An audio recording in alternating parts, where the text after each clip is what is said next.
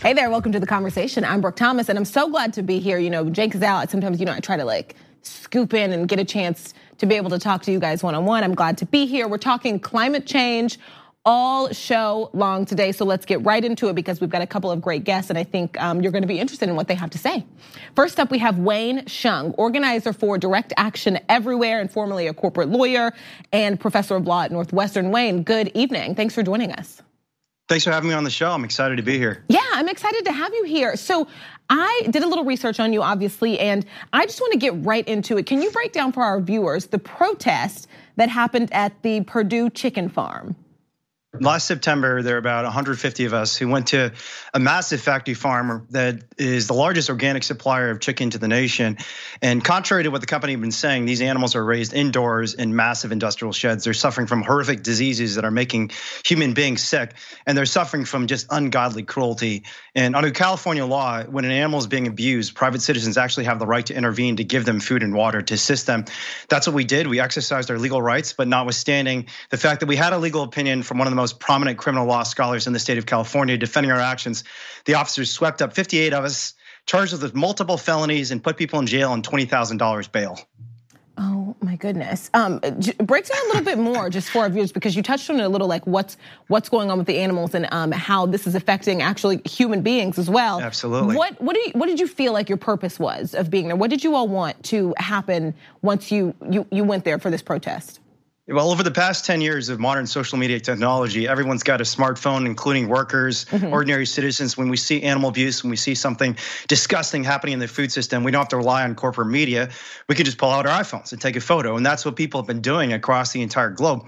And as a result of all these investigations, a lot of ordinary people are rising up. They're saying enough is enough. We don't like animals being brutalized, torn to pieces, left to starve to death on a four-lever factory farm.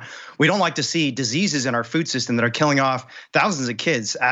As we speak and talk today, there are 20 to 30,000 Americans who die from a disease called MRSA that comes from pig farms. And we certainly don't like being lied to by the biggest food conglomerates in the nation. Companies like Costco, Whole Foods, Amazon like to market their products as free range, humane, and sustainable. And what people don't know is that behind closed doors, animals are being absolutely brutalized.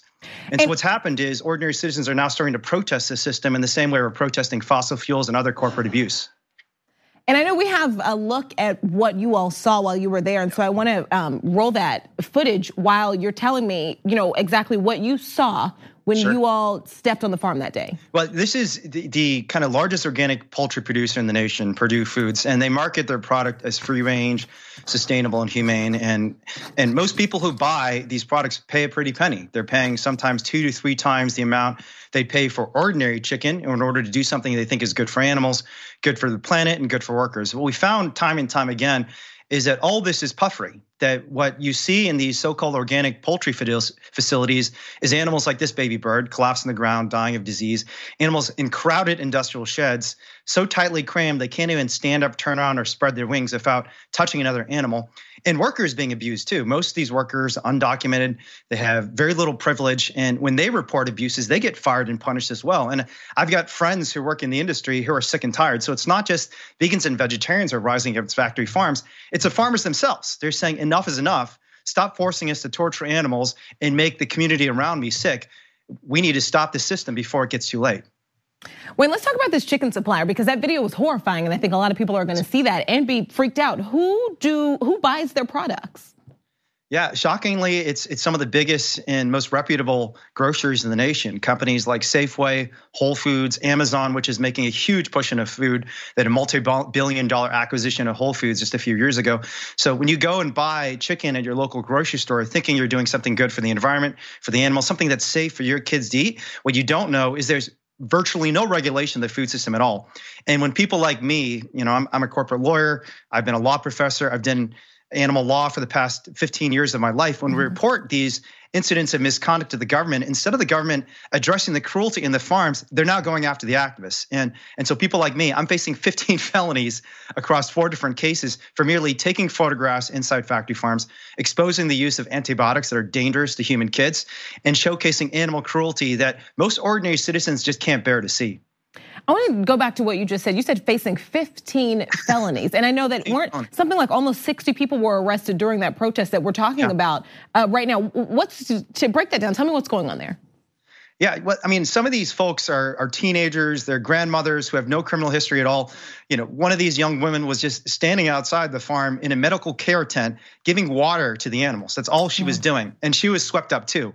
58 activists in total were charged with multiple felonies. They charged them with felony burglary, felony conspiracy, felony larceny for merely removing animals who are basically trash animals who are collapsed on the ground, dying of starvation. And this isn't just the activists saying this. The government's own veterinarians inspected the facility, looked at the animals and found these animals are starving to death. They're sick of diseases that potentially could infect the human population as well, and referred this company, this farm, for criminal prosecution.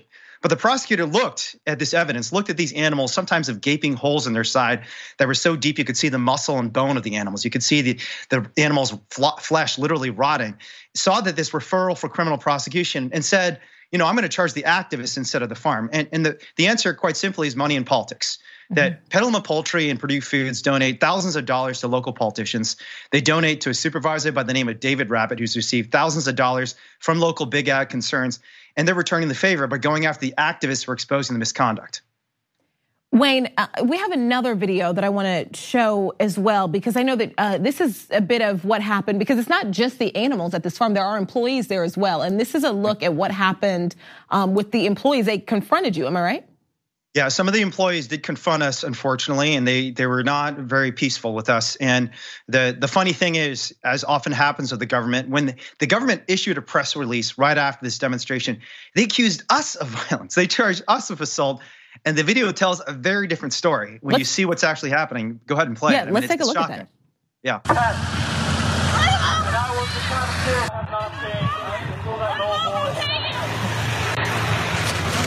These are animals that were found inside your farm. This is a live animal. He's on the ground.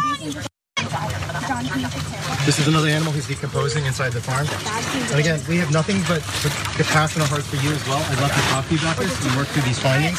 When you have animals in situations like this, they die of natural disease. You're gay? Oh, I didn't know. That's great. Go eat some vegetables.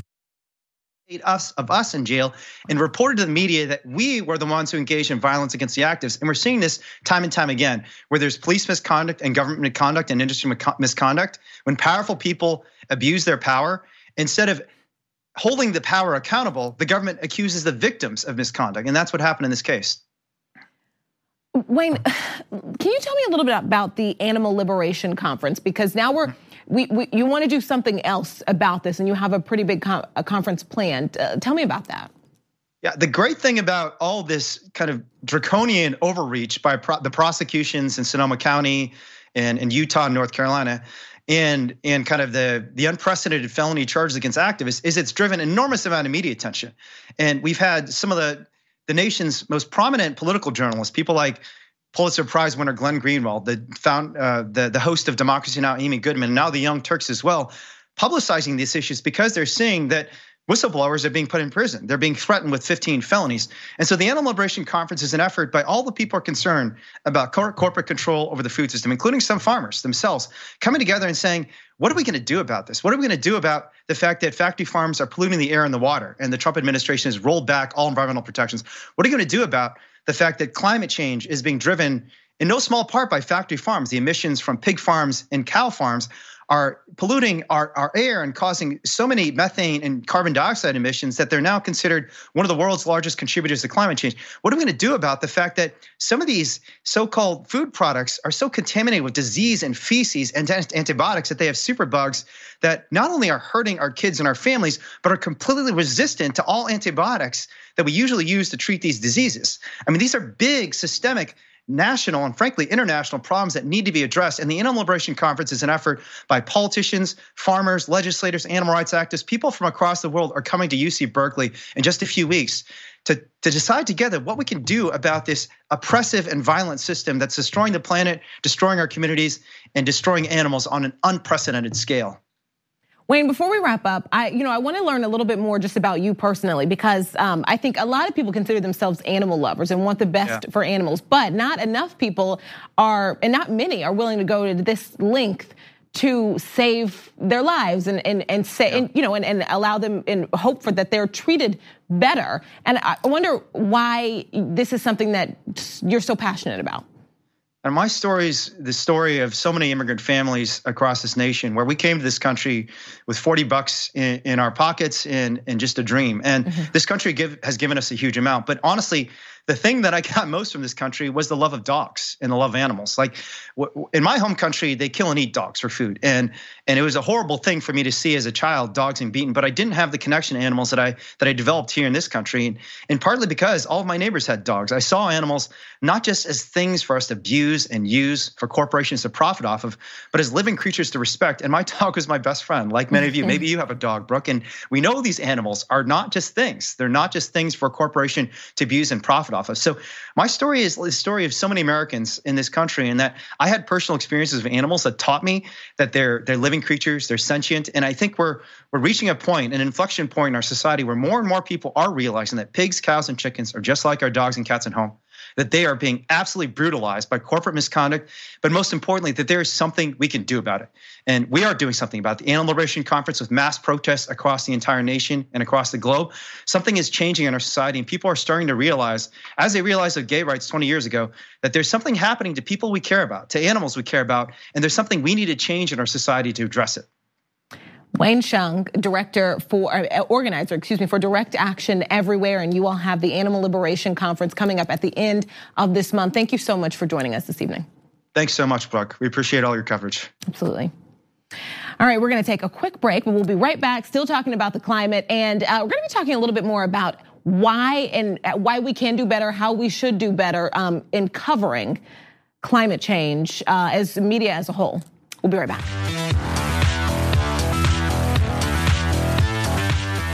Hey there, welcome back to The Conversation. I'm Brooke Thomas, filling in for Cenk tonight. And like I promised you, we are going to continue the conversation on climate change. But now we're shifting just a little bit. So we're gonna bring in our next guest, Allison Fisher, the Outreach Director at Public Citizen. Allison, good evening. Thanks for joining us. Hi, thank you for having me. I'm glad to have you here. So you're here to talk about climate change coverage and how the media as a whole is not covering it enough. Can you break that down for me? Yeah, it's not even about whether they're covering it enough. In this case, clearly they're not. But in this case, we're actually looking at, when they do cover it, how well are they covering it? And are they conveying a sense of urgency in this issue? And what we found is overwhelmingly they're not. Our report looks at data for all of 2018, so all of the segments in which they're talking about climate change, we're looking at whether or not they're calling it a crisis or referring to it as an emergency. And what we found was less than 4% of those segments are calling it a crisis and using the kind of language that really signals to the American people that we're in trouble and the time to act is now. And just to give a little bit of context about 2018, and I don't have to give a lot of detail about this, but we know that we had another year of unprecedented wildfires, storms, heat waves, and just another round of overwhelming costs and death tolls because of climate-fueled weather. This is apocalyptic stuff, and the media is just not couching it in those terms or sending a signal that that we're in crisis, and we are. I'm curious as if, taking this a step further, you feel as if sometimes the coverage minimizes or mocks the issue, because now we've broken down how the coverage is not as serious as it should be, but I wonder if going all the way to the other end, if you think it's being mocked or minimized. Well, certainly in some markets it is. What we found in the report, we looked at across the board, we looked at all of the major network news programs, ABC, CBS, CNN, MSNBC, and Fox. And spoiler alert, right? So Fox was undoubtedly, to use your word, mocking anybody that referred to the current situation of us overheating our planet. calling it a crisis, they mocked and belittled that term and that idea, and people that are putting that out there and saying this is the way that we need to define the terms of this issue now. And oftentimes when the coverage looks like just as you've described, and it's someone who's come on as an expert to debunk climate change, they're never scientists. Why do you think that is so widely accepted? People who don't study the issue telling you that it doesn't exist and being able to go on, major platforms to do so. Yeah, so it's interesting having I don't watch Fox News, but I've been exposed to a lot of what they're saying because I've read hundreds and hundreds of transcripts around this issue. And it's interesting the way that they bring on some of these characters. They seem to have a pretty shallow roster of folks that they bring on regularly to basically talk nonsense and gibberish about this issue. It's more than anything, it's demeaning. And unfortunately, they have such a huge audience that they're exposing this to. The way that they describe kind of the credentials of the people that they're bringing on, I think are a little bit overblown and maybe suggesting that they're experts when maybe they're not. They certainly are contrarians, and they're probably well paid to say the things that they do. Is there a network doing the best job and maybe, shocker, one doing the worst? I bet I can guess at least one of these. Well, I think we covered the worst. Right. It's hard to say. In the report itself, and again, not looking at overall coverage, but kind of who's using this term, I think that we're finding CNN was kind of the cream of the crop there in terms of overall segments. MSNBC, Chris Hayes is doing a fantastic job on this issue. Unfortunately, it's really hard to say because when you're talking about percentage points that are below 10, it's really hard to say anybody's doing the best. What you can say is that there's a ton of room for improvement. And that's a big part of why we did this report, to expose this issue, and then also to use it to undergird like a larger effort to pressure these networks to start calling it what it is and start then covering it like it is as well. Okay, so let's break down another aspect of coverage that it's just fascinating to me, because now we've touched on how the media coverage is not doing what it's supposed to do and call it a crisis, call it an emergency. I also am fascinated by and horrified at the same time by the fact that it's kind of a forgotten aspect of this conversation, how climate change specifically affects communities of color and people of color, especially in cities and, all across the country. And I wonder if that's something you all have looked at and your thoughts on that. Certainly. So a couple of things that I can say about that, again, having, read through all these transcripts, is they're not bringing on guests that can talk to that issue. They just, they're not bringing on the right people. They're not talking to the impacted people. If you talk to the impacted people in the frontline communities and the ones that are experiencing now, you're going to get a sense of urgency that they're in crisis, that a response needs to come and quick. But those are not, by and large, the people that they're talking to. So that's highly problematic. Another issue, just kind of in general about the media in this issue, is they're not finding ways to make the climate crisis resonate and with the public and make it matter to the people that they're talking to. And part of the reason why they're not is because they're not telling those stories that you just alluded to. Let's see how it's affecting us. Let's stop talking about numbers and stop debating the science and stop talking about political horse racing, and let's talk about what's happening on the ground and who's suffering. What do you think how can this be fixed? How can these networks do a better job? What needs to change? And do you think it's likely to change? I mean, the short answer to what they can do in the immediate term is to start using this language that we're suggesting. What this report wanted to do, and we're not the first ones to say that climate change as a term is insufficient in describing what we're doing to the planet. There are many people in this space that have long since abandoned that term and are embracing communications and language in terms that really, again, convey the urgency. So, we want these networks to start using these terms: crisis, breakdown, emergency, chaos, and send the signal that they need to the American people that this is where we're at, and that we need a response immediately.